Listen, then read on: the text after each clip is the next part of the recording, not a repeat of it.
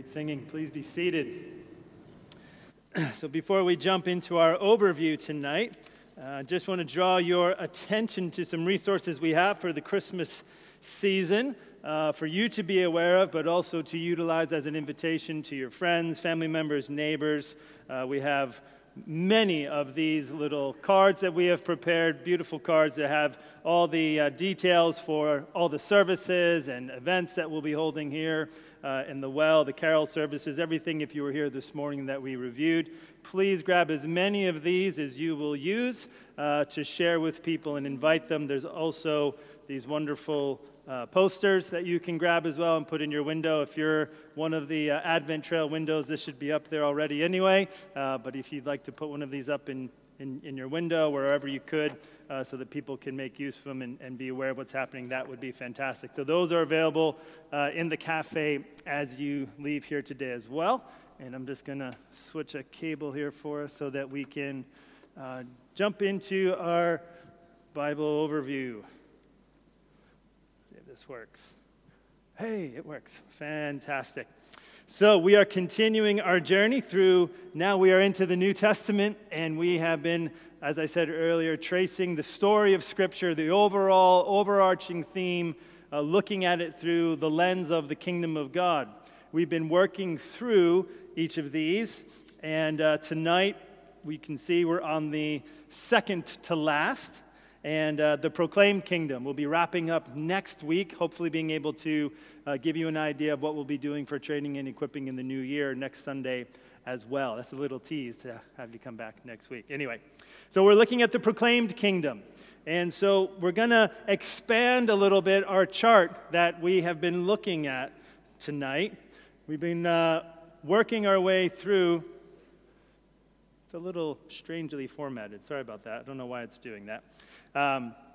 But we last week saw that we got to the point of the present kingdom with the arrival of Jesus, his birth, his life, demonstrating that in all aspects, Jesus, all those aspects of the kingdom of God that we foreshadowed in the Old Testament of God's people in God's place, living under God's rule and blessing under his king, they all find their fulfillment in the life and ministry of Jesus Christ. Just by way of quick review, we demonstrated that he is the true Israel. Remember, we walked through his temptation in the wilderness by Satan and how where Israel had failed in the Old Testament, Jesus remained faithful. We looked at the dynamic that Jesus is the true tabernacle and temple. He is God's place, that he is where we come now to meet with God. And you remember the interaction with the woman at the well, where he says the time is coming when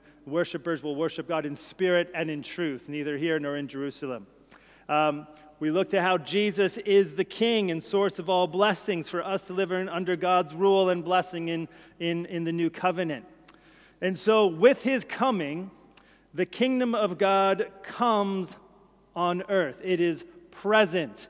We're going to expand on that tonight a little bit. If you recall, though, we went into the Gospels. We saw in Mark and in Matthew how with the arrival of Jesus, the message was the kingdom of God or the kingdom of heaven, depending on which gospel you're reading, has come near.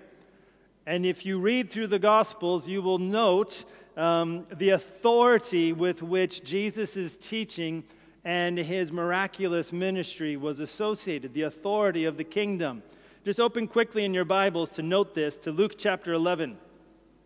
Before we jump into what exactly the proclaimed kingdom is tonight, looking at the present kingdom just briefly once again. In Luke chapter 11, starting at verse 14, I won't read all of this, but as you scan it with me, you have Jesus, he's been driving out demons. And the critics of Jesus said to them, well, it's basically by Satan's power, Beelzebub's power, the prince of demons, that he's driving out demons. And in verse 17, Jesus reacts, knowing their thoughts, and he says to them, any kingdom divided against itself will be ruined, and a house divided against itself will fall. If Satan is divided against himself, how can his kingdom stand? He says, I say this because you claim that I drive out demons by Beelzebub. That's Satan. Now, if I drive out demons by Beelzebub, by whom do your followers drive them out? So then they will be your judges. But here's the key. If I drive out demons by the finger of God, then the kingdom of God has come to you. And so in the life and ministry of Jesus, as we see the power of God on display through his life, Jesus says that is evidence of the fact that the kingdom of God is present. It is there now with his arrival on the earth. And so that's where we ended up in our time last week.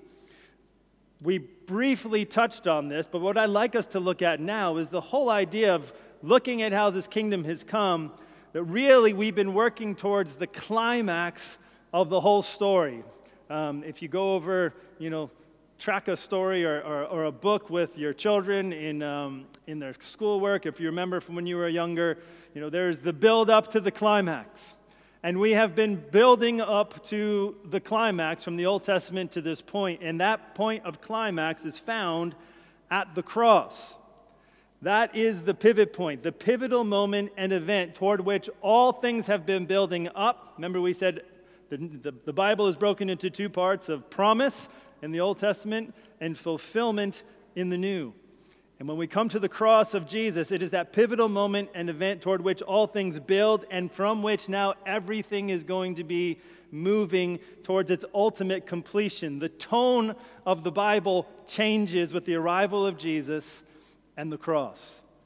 Everything to this point has been foreshadowing and promise, and now we have reality dawning in the world of the kingdom, the present kingdom. And so the cross, as we looked, is where the justice and mercy of God converge, right? Where Jesus dying as a perfect substitute. This is where we looked in the Old Testament, if you remember, God providing a substitute. That when he died on the cross, he absorbed and satisfied the wrath of God on our behalf so that he could justly offer amnesty to people who had said no to living under his rule. An entrance into his kingdom to those who trust in what he did for them at the cross. That satisfaction of God's wrath. There's a big Bible word, theological word for it. It's called propitiation. It is God's wrath, his just response to our sins satisfied. Remember several weeks ago, Sam mentioned how in the prophets, the major message of the prophets was judgment and hope. God's judgment on sin and hope. And those things meet in the person of Jesus Christ at the cross. I would like for you to turn now to Acts chapter 2, and we're going to look at verse 22. And I want you to see now how, if we could go through all of Acts chapter 2, it would be phenomenal, but we don't have time for it tonight, because I know there are some of you who are going to be watching your phones and seeing how close to 7 I will come tonight before kickoff starts. So anyway, Acts chapter 2 is this wonderful transition of we had the present kingdom in the Gospels, now transitioning. The book of Acts is a book of transitions, and in Acts chapter 2 we have this transition from the old and what was promised and foreshadowed, now finding its reality in Jesus and then being proclaimed out to the nations. But in Acts chapter 2, starting at verse 22, Peter is speaking here, and he says, "Men of Israel, listen to this. Jesus of Nazareth was a man accredited by God to you by miracles, wonders, and signs, which God did among you through him, as you yourselves know." Now, what I want you to do as I read through this is be listening for those threads that we've been going over for the last few weeks of foreshadowing and promise in the Old Testament. "This man was handed over to you by God's set purpose and foreknowledge, and you, with the help of wicked men, put him to death by nailing him to the cross. But God raised him from the dead, freeing him from the agony of death, because it was impossible for death to keep its hold on him. David said about him, 'I saw the Lord always before me. Because he is at my right hand, I will not be shaken. Therefore my heart is glad and my tongue rejoices. My body will also live in hope, because you will not abandon me to the grave, nor will you let your Holy One see decay.' You have made known to me the paths of life. You will fill me with joy in your presence. He said, brothers, I can tell you confidently that the patriarch David died and was buried, and his tomb is here to this day. But he was a prophet and knew that God had promised him an oath that he would place one of his descendants on his throne. Do you remember us talking about that? The Davidic covenant. Seeing what was ahead, he spoke of the resurrection of the Messiah, of the Christ, that he was not abandoned to the grave, nor did his body see decay. God raised this Jesus to life, and we are all witnesses of the fact. Exalted to the right hand of God, he has received from the Father the promised Holy Spirit, and has poured out what you now see and hear. We'll get to that in just a little bit. For David did not ascend to heaven, and yet he said, the Lord said to my Lord, sit at my right hand until I make your enemies a footstool for your feet. And this is the key line. Therefore, let all Israel be assured of this. God has made this Jesus, whom you crucified, both Lord and Christ, Messiah, the King that was meant and promised to come to bring in the kingdom. And so here we have the present kingdom. If you go back just a page in your Bible to Acts chapter 1, there's a dynamic now that we need to capture as we move into the proclaimed kingdom. Look at Acts chapter 1, verses 1 to 11. So God, again, he brought the promises of David in there, some other things, but he's trying to draw attention that what they were seeing in Jesus and what happened at the cross, which should have been seen as a tragedy and a loss, which actually God's triumph and identifying label, if you will, of this is my king, bringing in my kingdom. And so in Acts chapter 1, before all this, Jesus is meeting with his disciples, the risen Jesus, and they're asking him in verse 6, when they met together, they asked him, Lord, are you at this time going to restore the kingdom to Israel? And he said to them, it is not for you to know the times or dates the Father has set by his own authority, but you will receive power when the Holy Spirit comes on you, and you will be my witnesses in Jerusalem and in all Judea and Samaria and to the ends of the earth. And so that's what we were just reading about in Acts chapter 2. This transition of the present kingdom is now going to be proclaimed to all the world, starting at Jerusalem. But here's the dynamic. After he said this, he was taken up before their very eyes, and a cloud hid him from their sight. They were looking intently up into the sky as he was going, when suddenly 2 men dressed in white stood beside them. I always found that a pretty comical scene. I don't know if you feel that way as well. You just see the disciples standing there, and these 2 men dressed in white stand there looking up at the sky with them. And then they said this, men of Galilee, why do you stand here looking into the sky? Here's the dynamic. This same Jesus who has been taken from you into heaven will come back in the same way you have seen him go into heaven. With Jesus' first coming, we have the kingdom come present. We see the gospel of the kingdom is going to start to be proclaimed, but here he is saying there is a dynamic where Jesus is going to leave and then come back.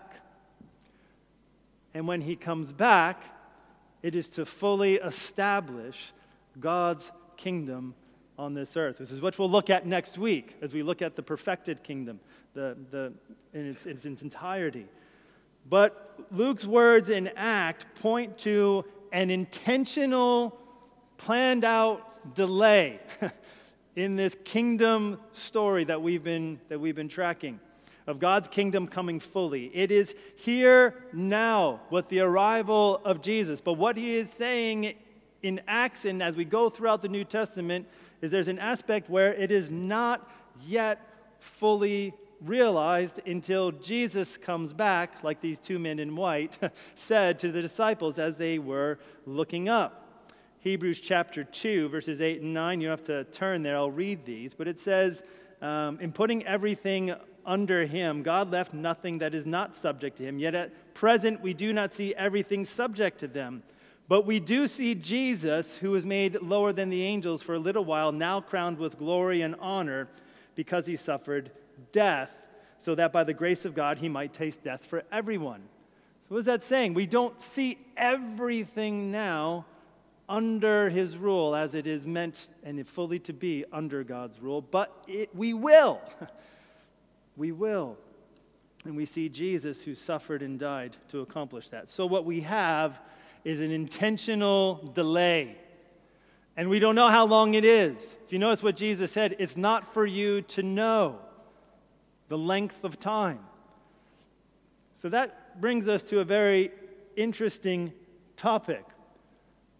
This idea that the kingdom of God is now and not yet, that there's this tension. It's arrived, but it's not fully here. And the reality is that means that period of waiting is the period in which we are living, and then the period with which the perspective from which the rest of the New Testament is written.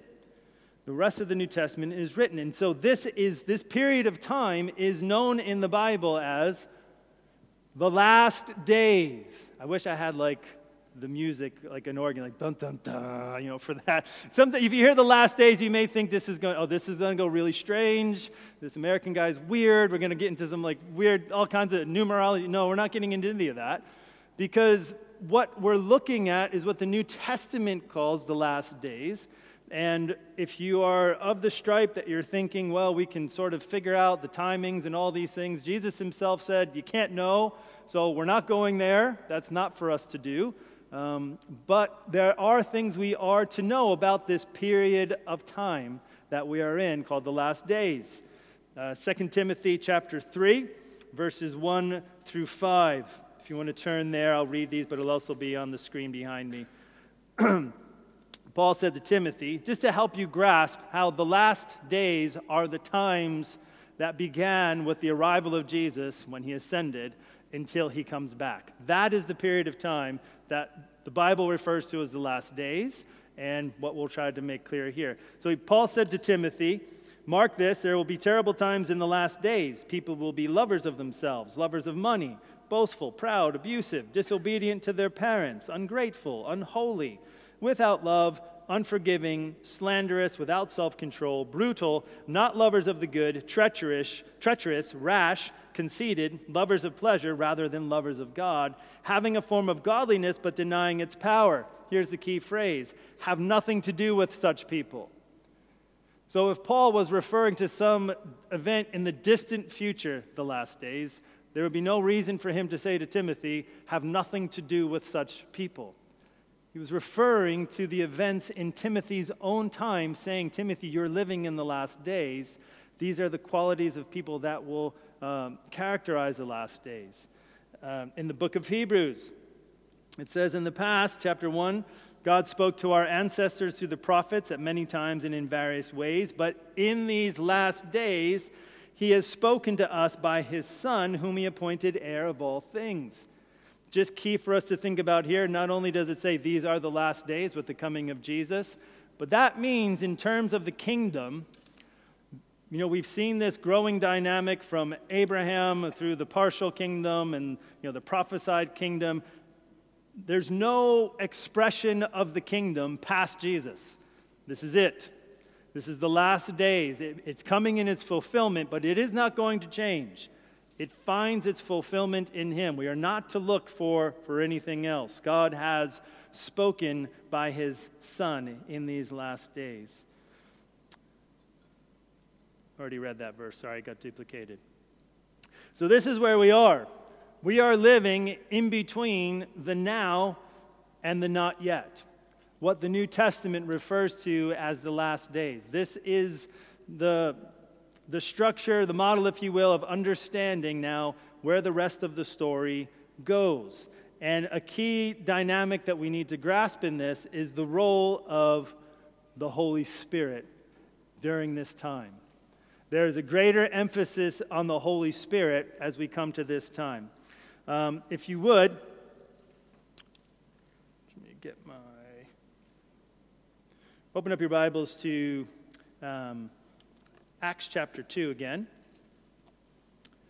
And before we go there, as we think about the in-between time, the now and the not yet, I actually jumped ahead of my notes here, and I want us just to turn back in our Bibles to Luke chapter 24. What Jesus said his church and his disciples should be doing during this in-between time as it pertains to the proclaimed kingdom. Look at Luke chapter 24, starting at verse 45. Luke, who also wrote Acts, where we just were, writes the Gospel of Luke, and at the end of that, he says, then he opened their minds so they could understand the Scriptures. He told them, this is what was written.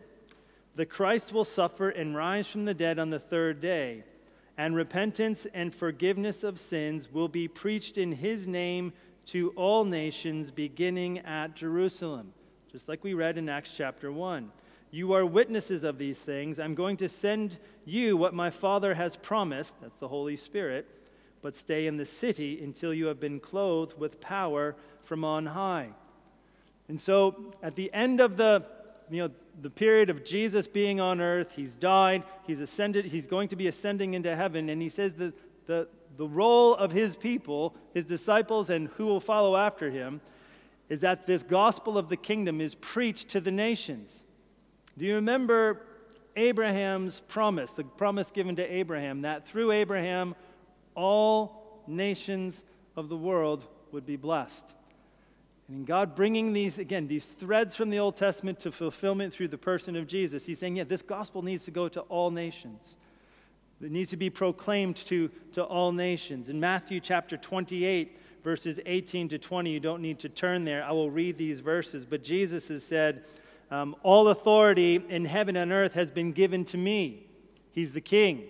By his death, burial, and resurrection, he has been verified as that. He says, therefore, go and make disciples of all nations, baptizing them in the name of the Father and of the Son and of the Holy Spirit, and teaching them to obey everything I have commanded you. And surely I am with you always to the very end of the age. And so again, those two passages taken in concert, Jesus is saying the gospel of the kingdom is to go to the ends of the earth, that Jesus' followers are to make disciples, followers of all nations, that the kingdom grows as people respond to Jesus. And he says this is to go on until the very end of the age. And so in this in-between time in which we live, the proclaimed kingdom is being built. And the Holy Spirit is central to that. That's where I jumped ahead. So in Acts chapter 2, where I asked you to open up to earlier, Acts chapter 2, verse 4, what preceded Peter's sermon, where he was bringing their memories back to the Old Testament, was that the people, when the Holy Spirit had come upon the disciples, they started praising God in different languages. Look at chapter 2, verse 4. It says, all of them were filled with the Holy Spirit and began to speak in other tongues, literally in Greek languages, as the Spirit enabled them. And it makes it clear this is true because in verse 11 it says, we hear them declaring the wonders of God in our own tongues, in our own languages.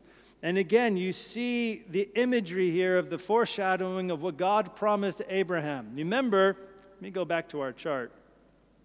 When the kingdom perished in Genesis, one of the key events was the Tower of Babel, of the people saying, let us make a name for ourselves. Let's basically rule our own world. Thank you, God, we don't need you. And God confused their languages. And then in Abram, he says, but then all nations of the world will be blessed. And so in the coming of Jesus and the Holy Spirit and the kingdom age, the last days, you see then this reversal of God sending his blessing to the nations as we see it now happening in Acts chapter 2. It points to that fulfillment, and the Holy Spirit and his role in this period of time, the proclaimed kingdom, is central. Jesus spoke of him in John chapter 16 and his coming. If you want to turn there, we'll look at some verses in John chapter 16, verses 8 to 16.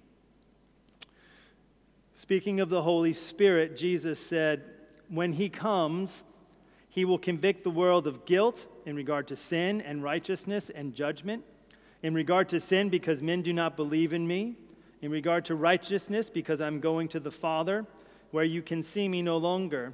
and in regard to judgment, because the prince of this world now stands condemned. And so the first thing Jesus says of the Holy Spirit is that the Holy Spirit, when he comes, he will bring conviction of sin. That'll be one of the, it's not that he hadn't been doing it in the Old Testament period, but he will be working through the church, through the gospel, in the world to bring conviction of sin.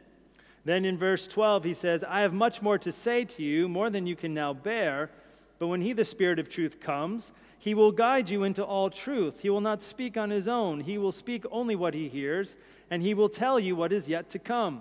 He will bring glory to me by taking from what is mine and making it known to you. So this other role of the Holy Spirit is he glorifies Jesus. His whole role is to point people to Jesus, to convict of sin, and to reveal and lead us into truth. He worked through the writers of the New Testament to record what we now have in the pages here, the teachings of the apostles. Inspiration of the Spirit brought these to us. And so the Spirit, during this period of time, plays a central role. And what's so key in that is for us to grasp, and what I feel is so often, it's maybe more true in the U.S., so I can speak of that. So I won't necessarily speak from my vast knowledge of British church life, because I don't know it that very well yet. But I've seen a tendency of individualism and a weak sense of what it means to be the people of God in the proclaimed kingdom, to be the church, to be a part of something bigger than ourselves.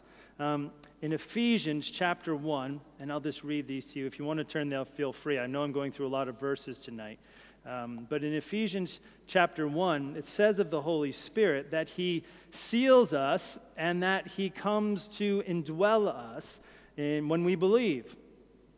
It says, you also were included in Christ when you heard the word of truth, the gospel of your salvation. Having believed, you were marked in him with a seal, the promised Holy Spirit, who was a deposit guaranteeing our inheritance until the redemption of those who are God's possession.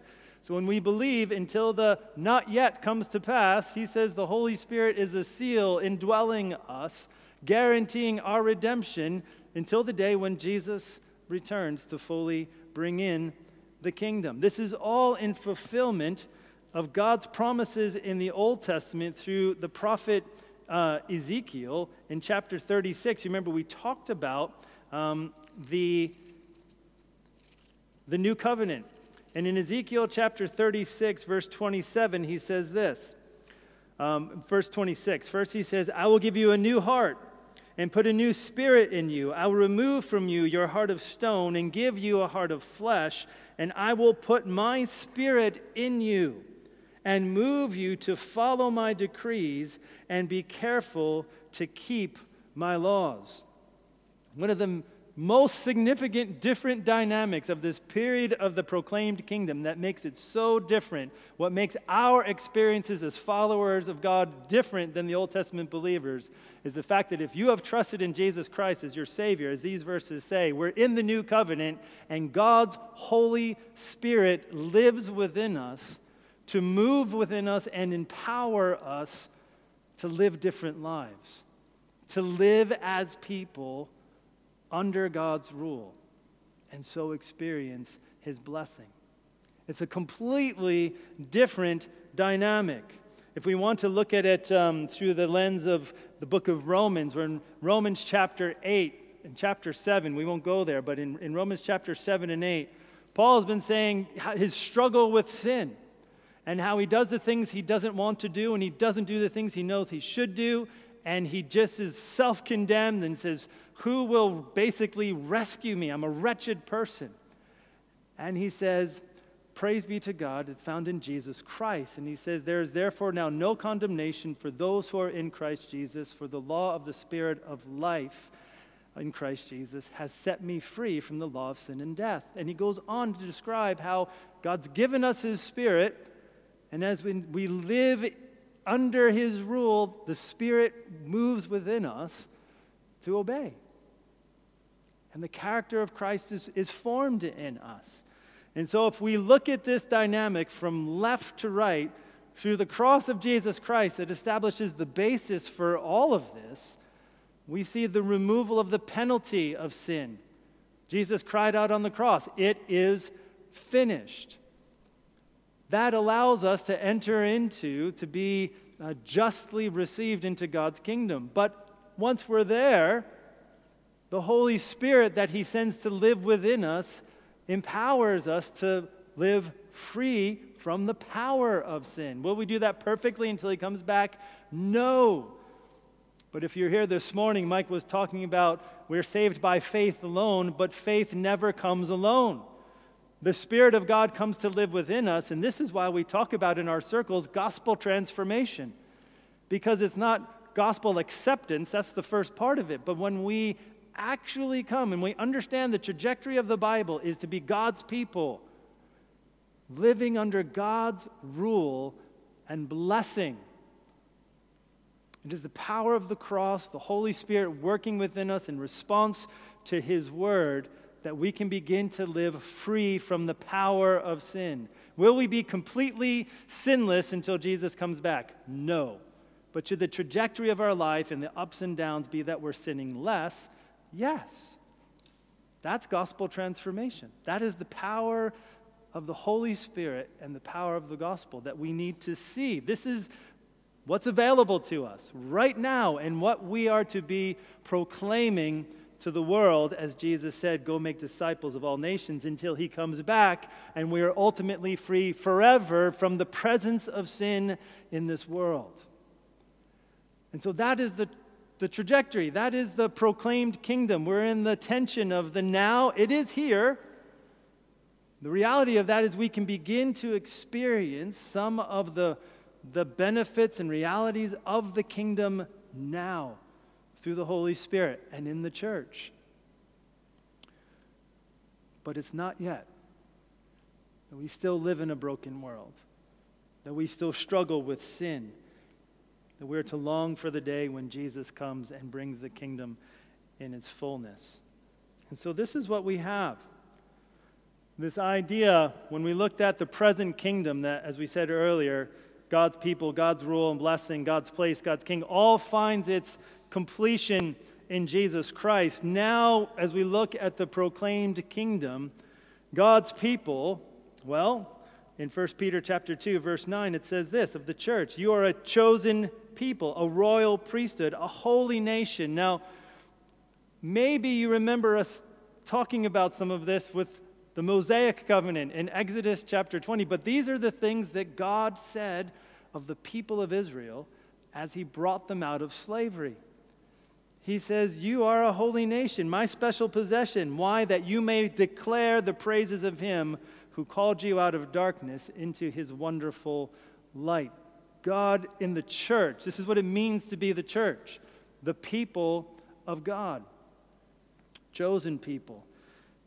Living under God's rule and blessing through the Holy Spirit. That it is as we respond to the Holy Spirit, as we read the word that the Spirit has given us, as He reveals God Himself, His purposes, His ways, as it's a mirror into our own soul, into our own actions, and we see where it's not in alignment, and we confess, and we don't say, God, I'll do better. We say, Lord, I'm weak, I'm broken, I am a sinner. Holy Spirit, please fill me by your strength, by your power. Do this work in me. It's not completely passive, but it's not something we can do on our own. There's a dynamic in that. And so the new covenant of living in the new covenant through the Holy Spirit. Again, God's place, the church. The church is meant to be, and this is what I mean, I think sometimes we don't have a high enough what's called ecclesiology, view of the church. What does it mean to be the church? If we understood what it would mean to be the church, we would understand it's not simply a club from which we come and go, or an event to which we show up. It is being, it's an identity, and it is a lofty, wonderful thing. You remember the pattern of the kingdom, we saw that God created a place where people could live in perfect relationship with Him and with one another. Now, I've been in church ministry for 20 some odd years now, and I can tell you, not every church is a place where we experience perfect fellowship with one another and perfect fellowship with God. However, I know that in my experience of what it means to be a follower of Jesus, is that God has used the body of Christ in my life, and I do have a longing for his kingdom more, even as we refine one another in all our imperfections, living under his lordship. And this is our identity. Listen, again, in Ephesians chapter 2, verse 19, he says this. He says, "You are no longer foreigners and strangers, but fellow citizens with God's people, members of his household, built on the foundation of the apostles and the prophets." This is all we've been talking about. "With Christ Jesus himself, the chief cornerstone, in whom the whole building is joined together and rises to become a holy temple in the Lord. And in him, you two are being built together to become a dwelling in which God lives by his Spirit." What does that all mean? That as varied and broken as we are, that as we respond in faith to Jesus Christ and he brings us together into this entity called the church, that he is supernaturally at work through his Holy Spirit in us to be a place through which his presence is made known in this world, that his kingdom is proclaimed because he is our king, as we live under his blessing in his place. Anybody know what this place is? What's that?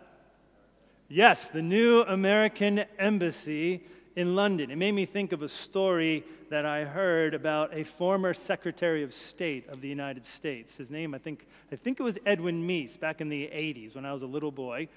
And there was someone being appointed to go out to the world in the diplomatic corps of the United States, the State Department.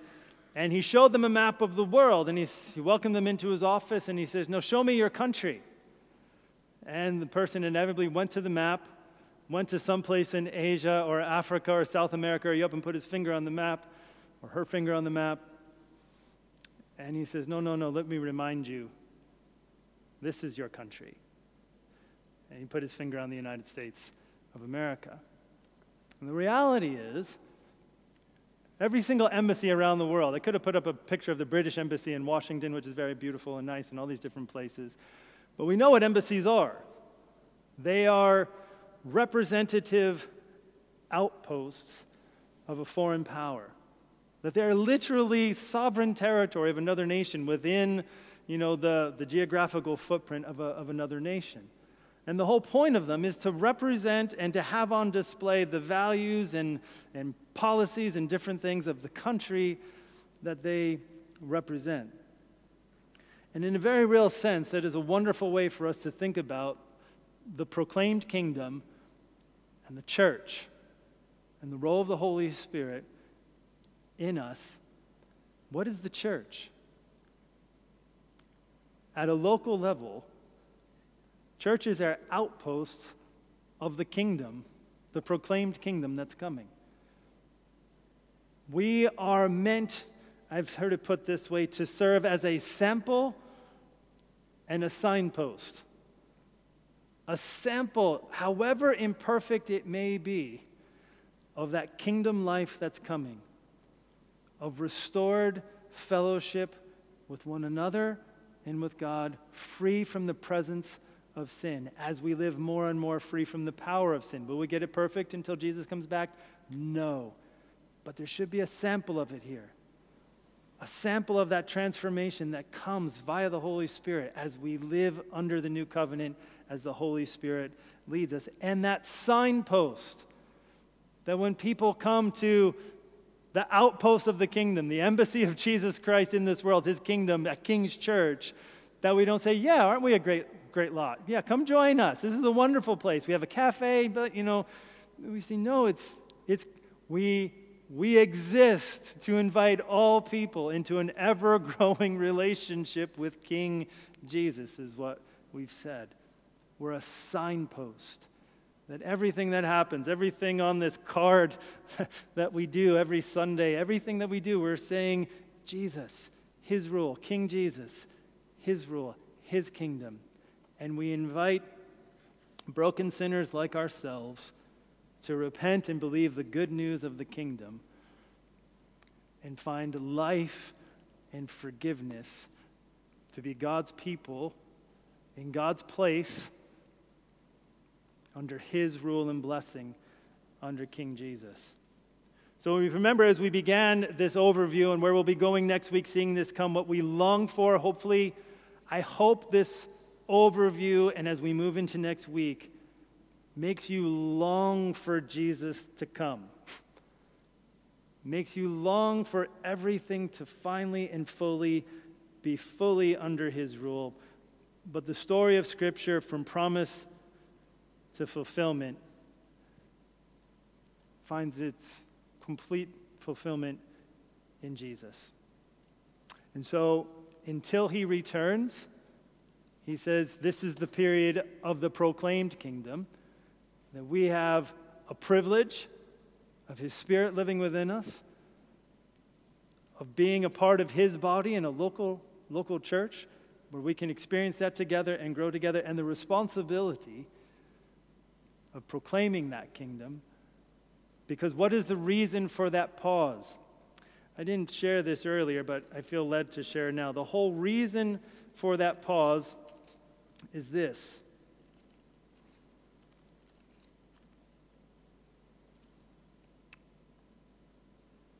First of all, you must understand that in the last days, scoffers will come, scoffing. They're scoffers. I assume they would scoff, right? And following their own evil desires. They will say, where is this coming he promised? Ever since our fathers died, everything goes on as it has since the beginning of creation. But they deliberately forget that long ago, by God's word, the heavens existed and the earth was formed out of water and by water. By these waters also the world of that time was deluged and destroyed. By the same word, the present heavens and earth are reserved for fire, being kept for the day of judgment and destruction of ungodly men, as the prophets spoke about. But do not forget this one thing, dear friends. With the Lord, a day is like 1,000 years, and 1,000 years like a day. The Lord is not slow in keeping his promise, as some understand slowness. He is patient with you, not wanting anyone to perish, but everyone to come to repentance. So this pause, this delay, is the opportunity for us as his followers and those who have chosen to live as his king, with him as our king, to proclaim the kingdom, because there's still opportunity for people to repent and join us. So let's pray that God would help us to proclaim that kingdom faithfully and well as we finish tonight. Lord, I pray, however imperfectly we made our way through this whole idea of the proclaimed kingdom tonight, that it would at least have scratched the surface and made us think maybe a little more deeply about what it means to live as a follower of Jesus Christ right now. That so often we can get caught up in thinking about what following Jesus means for us and our own response to Jesus and forgiveness. And Lord, we live in a culture where the center of reference is so often ourselves and our own agenda, and really sometimes we approach Jesus as a means of accomplishing our kingdom rather than his. And so, Lord, would you just open our eyes to see more clearly the kingdom in all its greatness, and how the church, what it means to be the church, and to be this place where the Spirit indwells us individually and together, and how as we are transformed and serve you and your purposes, longing for your return, that we can be a sample and a signpost to the world as we proclaim you, King Jesus, and your kingdom rule. We pray, Lord, that especially during the season, we talked about it earlier just with the Christmas invites and such, that you would grant by your grace that we truly would do that well. And that, Lord, we would use this opportunity that you have granted until you return to see people repent and join willingly to become a part of your kingdom. Lord, by your mercy and by your Spirit, please bring conviction, please bring new life, please bring gospel transformation as your kingdom expands, as it is proclaimed through your church, through us, through your people, until you return for your power and kingdom and your glory. In Jesus' name we pray. Amen. So we're going to sing now again as Dave leads us and sing about the cross and about Jerusalem. So Dave, please lead us. Great. We are indeed going to sing about Jerusalem as we've studied and read tonight from Acts chapter 2. And I'm just going to read a couple of verses. God has raised this Jesus to life, and we are all witnesses of it. Therefore, let all Israel be assured of this. God has made this Jesus, whom you crucified, both Lord and Messiah. And so you will receive power when the Holy Spirit comes on you. You will be my witnesses in Jerusalem and in all Judea and Samaria and to the ends of the earth, even Chesington. Let's stand, let's sing.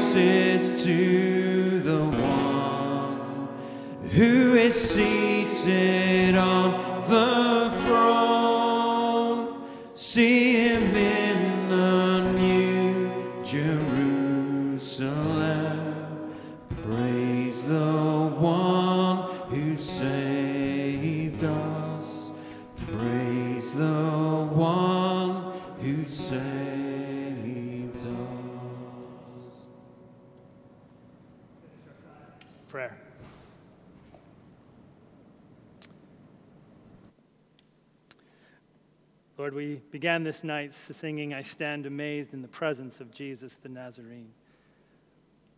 And Lord, I cannot help but think of the old song.